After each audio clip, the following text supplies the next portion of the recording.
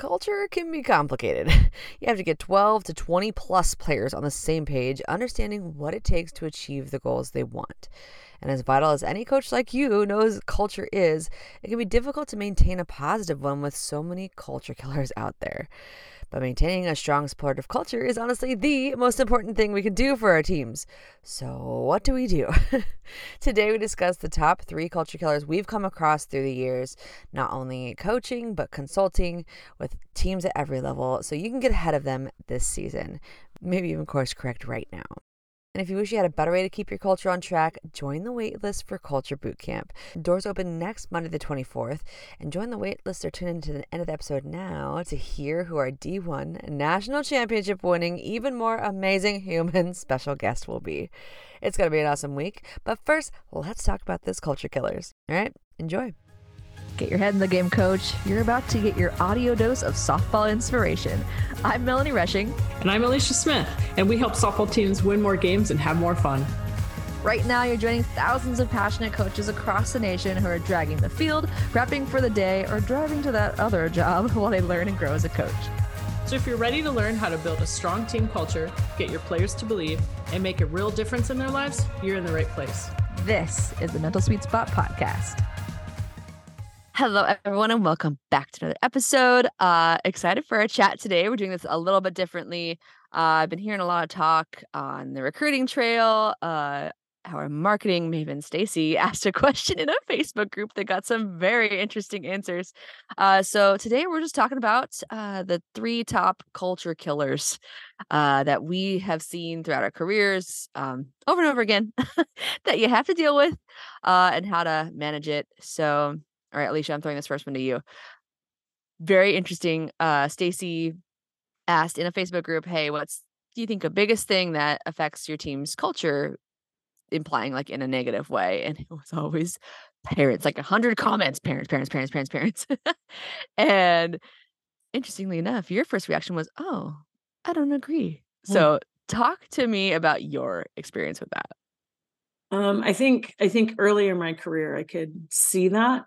Right? Where it's almost like they had a power, or they, over, like they thought they had the power over decisions and things like that. But I actually just was having this conversation with somebody the other day, kind of the trajectory of my career. So, but recently, or within the last 12 or 13 years, I would say no, for me, they haven't been a culture killer because we focus so much on it. In my early career, that was not something we focused on. I didn't even understand it, let alone talk about it. So I think what's really important to note here is I've experienced both sides. But I've also experienced having a strong culture for more than half of my career. And I think that only happens if you let it.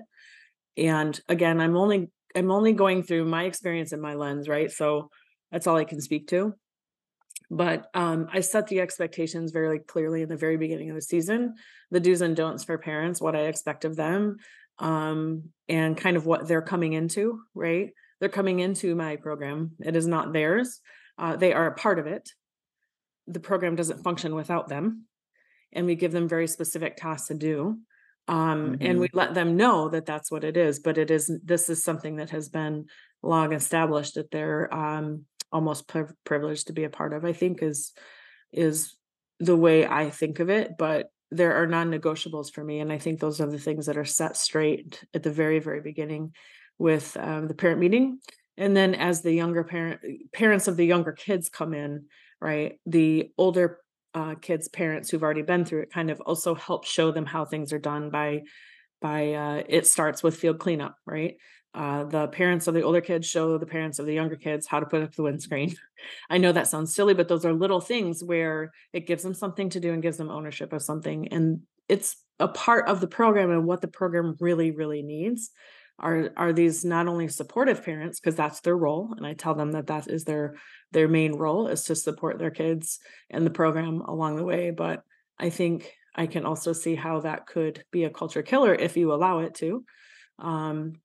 And what the solution is not like, that's not a 20-minute podcast, but that's just my experience in the past. But I will say there was really no culture in place prior to, the middle of my career, there was really no culture. We didn't talk about it. It wasn't a focus. I didn't even know I couldn't have even put that into words earlier in my career. So the parents definitely had some things to say to me often about how things should be done. Yep. And oh gosh, I have two different ways my brain is trying to go at once. First, what are some of the main do's and don'ts? Because that's the thing I've found, especially not being a parent, and even listening to the parents of my girls at the college level, like that power that they had comes from them wanting to help, especially high school when they're more responsible for their kids still. So what are some of the do's and don'ts that you've seen work really well with setting that boundary of like, this is how you help, this is how you become a distraction? Mm-hmm. The main one, as I say, I will not talk to you about playing time. That is not something that a discussion I will have with you. And I will flat out tell them that, look, if the player or your daughter has an issue with playing time, I will talk to them all day. I have an open door policy. We'd be more than willing to talk to them, but 9 times out of 10 parents, it's you that have the issue with playing time, not them. So if after your daughter has a conversation with me and there is something that you would like to clarify or talk about, then I'll sit down with you and your daughter at the same time and speak to you about it. I've never had that happen. That's my number one rule for parents of things they can't do. They're also not allowed to talk to their kids once they cross the white lines, right? They're not allowed in the dugout. If they are in the dugout, there's the player gets the warning. If they come back, then the player will sit. Again, I've never had that. I've never had to go to that level. So I share the rule, code of conduct is what I call it, with the parents and the kids. The kids have to sign it, the parents have to sign it. And then after they sign it, I then go over it again, like in person. So I think those are some of the big ones. And then we have all the lists of things that they can help. We really need your help with field cleanup, meals, team dinners, announcing, scoreboards, all these things that we need. And I said, the program doesn't run without all of you helping to do these things to help the girls. And I think that that's what's most important. So over the last several years, if I've asked for help, like the day before our pink game a couple of years ago, it rained and rained and rained and the field was underwater. So I sent out an email and I said, I need all hands on deck to come to the field to help get this water. And within 20 minutes, I had parents with pumps and shovel, whatever they brought, whatever they could to get this field ready, which was cool. It's really cool to see, and they take pride in how the field looks. And I tell them that we really need, I know it should be the school's responsibility, I got it, but we really need your help, and without you, this field doesn't look as good as it does. And I will point out all of the things on the field, in the field, in the dugout or whatever, in the facility, what has been done by parents in the past. So this looks like it does because this is what the parents have done. So I think those are the critical ones for me, kind of setting those literal boundaries. You do not come into the dugout. You do not talk to me about playing time. And then I that's always worked for me. Now, I wish it would work that easily for everyone, and I don't know if it would or not, but whenever I talk to a younger coach, especially, it's like, set your boundaries and you have to be clear, but you also have to follow through. It's like when you're raising a child, if you threaten to take away their toy, if they don't stop banging it on the floor and they don't stop, you actually have to take it away. But like I said, I've never actually had that happen. I've never reached those levels in my career, so I'm thankful for that as well. Yeah. That, and you said it, that was coming into my mind too, is like, yeah, we'd like for us to be able to handle everything and do all the things ourselves. I even had it as you were saying that, like, ooh, but at the college level, I feel like they're already paying for tuition. I should be able to cover everything else. But if that's not the case, it's not the case. And people want to help. Mm-hmm. Everyone wants to feel helpful, especially for their own kids. So like, take that off the table if that went through your brain as well. Yeah, absolutely. I think if you frame it that way too, right? This is for the girls, and they really need a nice field to play on. They need the food in between games. Or during the games, they need team bonding experience. And without you, it doesn't work. And I say it all the time, at the beginning of the year, at the end of the year, thank you to the parents, because without you, this program doesn't run the way it does. And you are a big part of it. And that's another piece too, is it's coming from a place of, I want to build this awesome program to build awesome women. And the parents know that. So like when you're communicating that to them and they know that's what it's for, you're not coming across as, you do this because we're going to be a top program and we're going to get all the wins and blah, blah, blah. Like they're like, huh? Like when it's about their kid anyway, they're like, oh yeah, yeah, we got you. That's a very really good point. Like, what is the reason behind what you're actually doing? Mhm, If that is your goal, like, which is your goal, which is my goal, and you reiterate that, it's a great point. Like, this is why we're mhm, doing it, and this is the reason why I coach, and I need your help because it takes a village, mhm, usually is what I say, mhm, and I'm a mhm, part of the village just like you. So mhm. So yeah, the parents just care. Some don't express it properly, so they need some boundaries set. correct. And those are the hard conversations that, I've had to have in my career about parents crossing the line when it comes to what they say to their daughter during a game. Come up and Mhm. try to coach them during the game. I will shut it down right away. Or if they're yelling, like I'm sure all coaches have experienced the parent who yells, the kid hears it, and then they go in the dugout and cry, right? I can't believe Mhm. my dad said that or whatever. I've Mhm. had those side conversations, maybe not in the heat of the moment, but afterwards Mhm. really need to know, Mr. Smith, that you Mhm. are really impacting your child on the field. It's not okay. And when you're impacting your child, you're also impacting the team. So that's why I'm Mhm. stepping in. I would really appreciate it as well as your daughter would appreciate if you just kept it positive, right? And those are the Mhm. types of things that you're gonna have to have, and I've had a couple situations in my career where the parent is just belligerent and I've kicked them out. I've stopped the game and I said, leave the field. And I asked Mhm. the umpire to not resume the game until they leave. And those are extreme situations, but you have to protect the kids when it comes to that because the Mhm. kids none of those kids like it. No. "Thanks, dad. Can you yell at me some more? Mom, can you Please, get right behind the backstop? Thanks." it's really helping. Yeah, we had that, and then at the college level, you depending on the age of your kids, maybe it has to be different, but, had a situation one year, where I just told the girl, I'm like, "Hey, just have this conversation with him, he cares."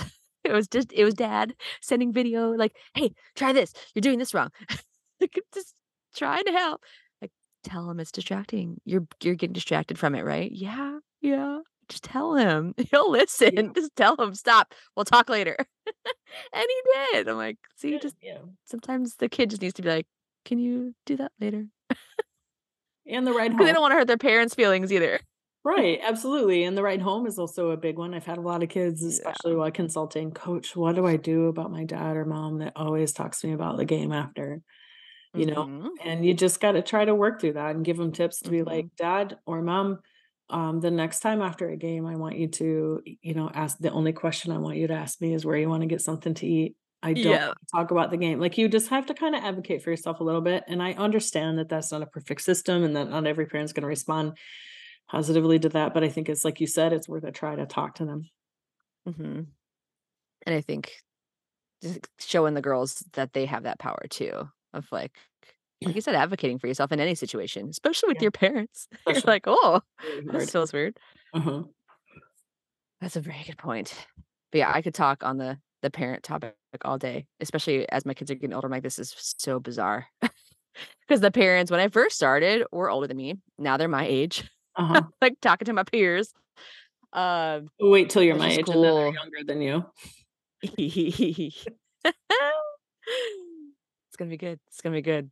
Yeah. Uh, but I think the culture with your extended team, the Mm, families, the support staff, the fans, is only as strong as your own culture and clear. I mhm. felt like I was very passionate about culture at Kalamazoo. It wasn't as clear as it is here, and I'm seeing much more progress now that I feel like it's like a few specific things. The main things, not like culture, all the things, confidence, committed, competitive, all the so I think that has been a big thing for me, but I am excited. I'm having my first actual parent meeting this year. Cool. Like the parents, they've been great. But I'm like, well, I really haven't Talk to served them at all. So here we go. That's cool. Uh, Let me see. So our next one, you and I talked about the next culture killer now goes back on the kids, the selfishness, Mhm. and it doesn't ever always come out as that direct, rude, being selfish, but the self-centered self-focus. Mhm. Sometimes they really mean well and they're being that way because they're worried about how they're coming off to the team. How do you see selfishness playing out? Like this past year, previous years, like when they're in that mode, what are they doing that's affecting the culture? It's usually after something that goes wrong on the field, right? And the body language is really what I see. I've seen it um my entire career, right? Everyone has seen the poor body language after a missed ground ball, a missed fly ball, a strikeout. Um, and that was the conversation we had to have last year that I think kind of changed things a little bit for the team and their perspective was the flashlight analogy. And I think that I don't think they all understand the power of the body language when it's really negative. Like it spreads so negatively. And it sucks. I've had to pull so many players aside in my career to be like, look, you're so much better than this, but you have to understand how this is impacting the team. Yeah, you struck out. Yeah, and you're going to do it again. But it's all about how you react. And we go back to those choices. And I get really frustrated when they continue to choose the wrong way. But you have to really work through that with them because they just may not know how. They may be beating themselves up so much that, you got to work on small steps. Like it may not turn around in 180 degrees in a day, but you might see small incremental steps of improvement. But it's the negative body language that just is really tough because it sucks the energy out of the team. It sucks the focus out of the team because everyone's focused then on that player or something else or whatever. And it can really destroy that cohesiveness. It doesn't allow the other team to try to pick up that player either, right? After they strike out, for example. So that's the tough part that I see all the time. Actually, not all Yeah. the time. I've seen it. It is, Yeah. yeah, Every yeah. season. Every season. You Yeah. see a little bit of it every season. And the teams that can figure that out are the ones that Mm-hmm. have gone far, and the teams that don't are the ones that don't. Mm-hmm. Direct correlation. Yes. And I think the sneaky part is I feel like kids are getting better at like we're talking about it a lot in just the softball world in general. They're getting better at recognizing it and then they have no idea where to go from there. Like Mhm. it's not just about the pouting, it's about where your focus is. Mhm. That flashlight's pointing directly at you. So that is how I think that's where people get stuck. Is like just stop having that body language. Like pick your head up. Like act as if. What are the other ones? Fake it till you make it. Like you can make yourself stand up straight. You can make yourself pick up your head. But if your brain's still going, I suck, I suck, I suck, I suck, Mhm. you're gonna go right back to it. You're still a distraction. Mhm. Um, so I think just taking the extra time that you do to like discuss it. Like, no, what's really going on? This is deeper than just you're a distraction, you're looking pouty. This is you've got the right mindset about the whole game right now. Mhm. Like, And you're really not coming stressing. back from it. Right, and really in stressing how it's impacting the whole team because that's Mhm, always my number one concern, right? Is like, mhm, how are the little things each individual, is doing impacting the entire group?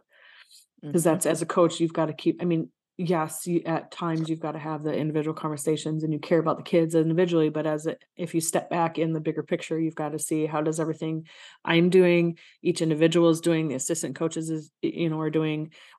How does that impact the overall group? That's what's really important to kind of keep focus on because that can become a culture killer very quickly if you aren't paying attention or if you allow it. Yeah, 'cause that's the whole selfish part. Love that. Yeah, just helping them bring it back to the group. That was my big aha back when I played, was Mhm. realizing I was being selfish. That was my as an only child, trying desperately to avoid being called only child syndrome. I was very aware of not like trying not to be selfish. And then I was like, mother did it anyway. Mhm. But you didn't, Uh, like, think of it that way, right? nope. You weren't thinking of Nope. it that way as a player. Right. But then once you realize that, I think that is how I've gotten girls out of it faster, out Mhm, of their own heads. mhm. Like, no, you're beating yourself up because you want to be good for the team, but by doing that, you're being way worse for the team. Way No worse. one really cares if you strike out. Like Mm-mm. everyone else is over it. Mhm, You're the only one holding on to it. mhm. No one cares past the next batter if you gave up a bomb. But when you hold on to it to the next batter and they crush it, next batter they walk, then they care. And they care. Absolutely, absolutely. So good. Yep. That again, these are all loaded topics. And they branch off into different things, but I think these are the three main ones. And then the third one that we really talked about with your season this year, um, I didn't see this that much this season, but like individually, you can spot it is the lack of caring, or some people call it like they're just not committed. They're not motivated. We hear this all the time. How can I motivate them? How can I get them to want to work out, to want to push hard and practice? We get this question all the time. But first, like when you say they're not caring, what we talked about it in our past episodes. If you want to listen to Alicia's season, her working through that with a big chunk of the team, quite honestly, this Huh? year, which was rough. Um, what were some of the things they're doing? What were some of the things that they they kept hitting their head against that like wasn't quite clicking for a while there? A lot of it just was, like, the lack of effort and the lack of, like, really trying and trying to fail in practice. I mean, which translated directly to games. Um, that was the hardest part. Like, I can't tell you how many times we were doing drills where we just wanted our field to dive, just try to dive for the ball. And it's like they refused to. Although I don't think they were in their head saying, I am not going to dive because coach is asking me to. They Right. just couldn't get past the fear of failure. They couldn't get past, the I'm gonna look stupid or whatever they were thinking. But I think most of it was the fear of failure, even though we told them over and over and over again, this is the place where we want you to fail. It's a safe place to fail because if you miss the ball, there's no consequence. So even though we put consequences on not fully diving, like if you didn't dive, just all we were asking you was to try. And I think that that was the part that was the most frustrating, that we saw over and over and over is that they were probably at the core of it just afraid to fail. And that part was so Or with diving, some of the girls are literally afraid to get hurt, which I yeah, did not take into consideration until recently because I was fearless. this is I was true. like, plop, fine. Uh-huh.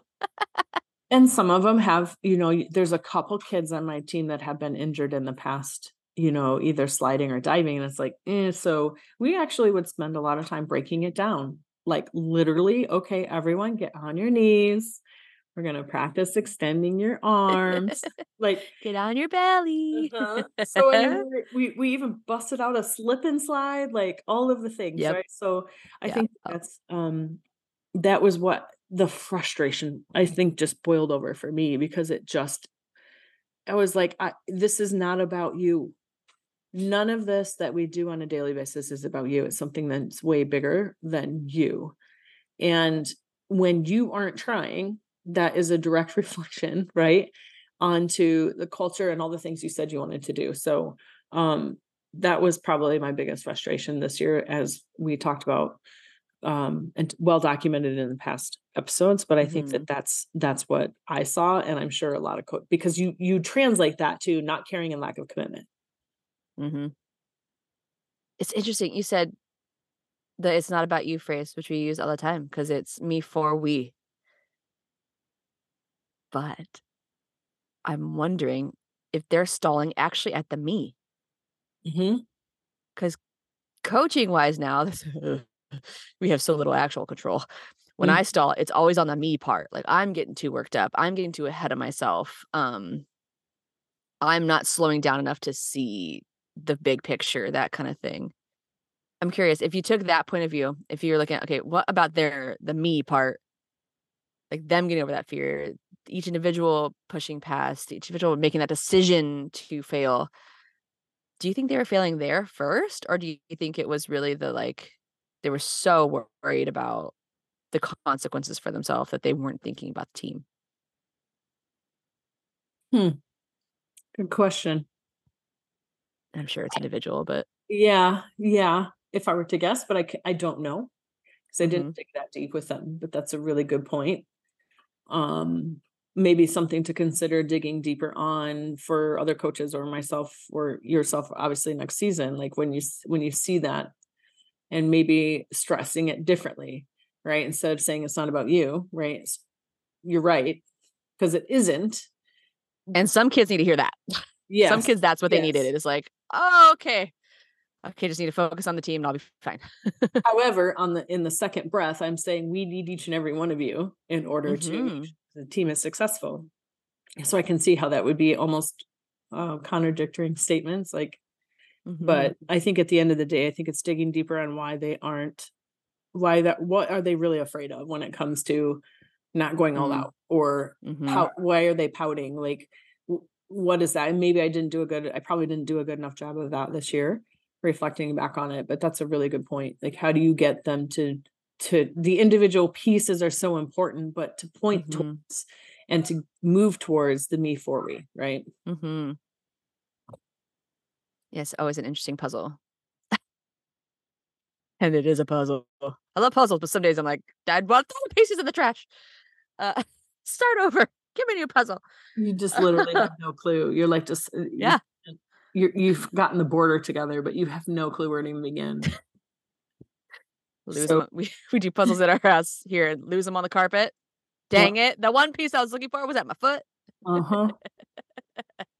Oh god, that's actually a great metaphor. That It happens. it really is. The answer was right in front of you. Yeah, it usually is, and you usually can't find it because you're looking so hard in the wrong places, but Yeah. man, I love every second of it at the end of the day. I went Mhm. but boy, sometimes it is beyond frustrating, and in usually when I get that frustrated, it's because I'm mad at myself because I can't figure it out, or I can't help, or I can't push them in the right direction, or, you know, whatever it may be. It's like, what can I do differently? What can we do as a staff do differently?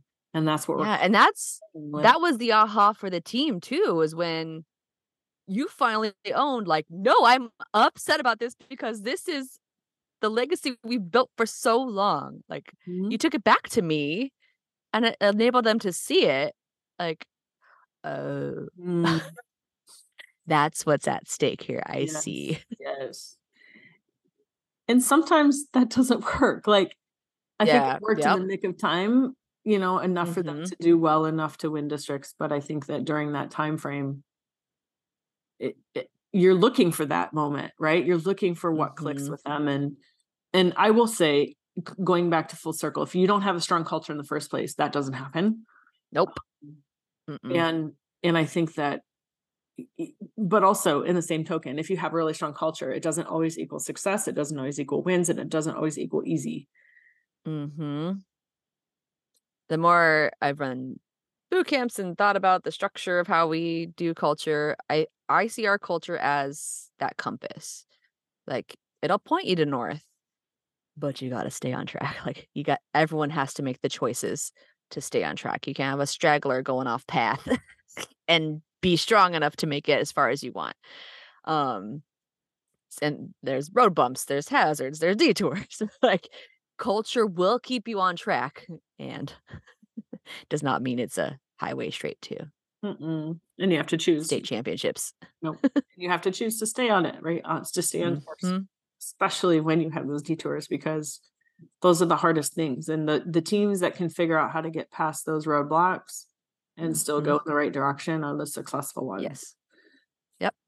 So, those are our 3 culture killers, and honestly, it all comes down to you gotta have your clear culture, and then that helps you navigate all the stuff.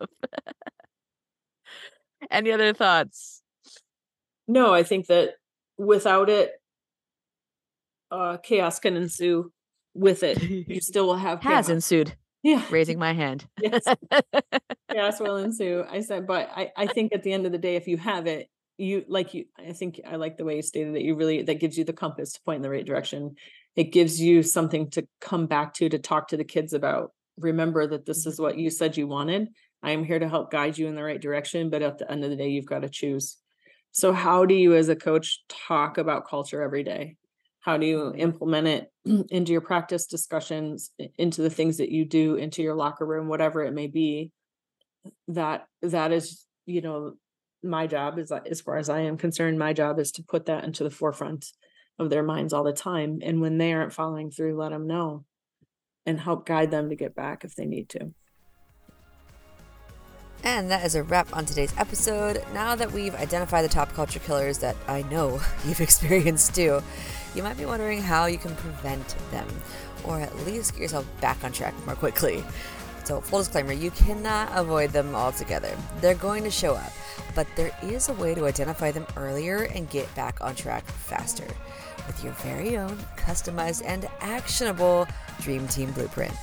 In Softball Coaches Culture Bootcamp, we'll walk you through creating your own blueprint so you can get your entire team and the parents to buy into what you're doing, be more committed, care more, give better effort, and have fun while they're doing the things that are going to make them their best. Doors open Monday, July 24th. We kick off August 7th, and the grand finale will be the one and only Lonnie Alameda joining us on August 14th. So it's going to be a blast, and it could honestly skyrocket the trajectory of your impact on your girls. It has for me. It has for hundreds of other coaches. So join us. Right now, you can join mentalsweetspot.com/waitlist, or if you're hearing this later, you can buy your tickets today. Remember, we kick off August 7th. All right, Coach, have a good one.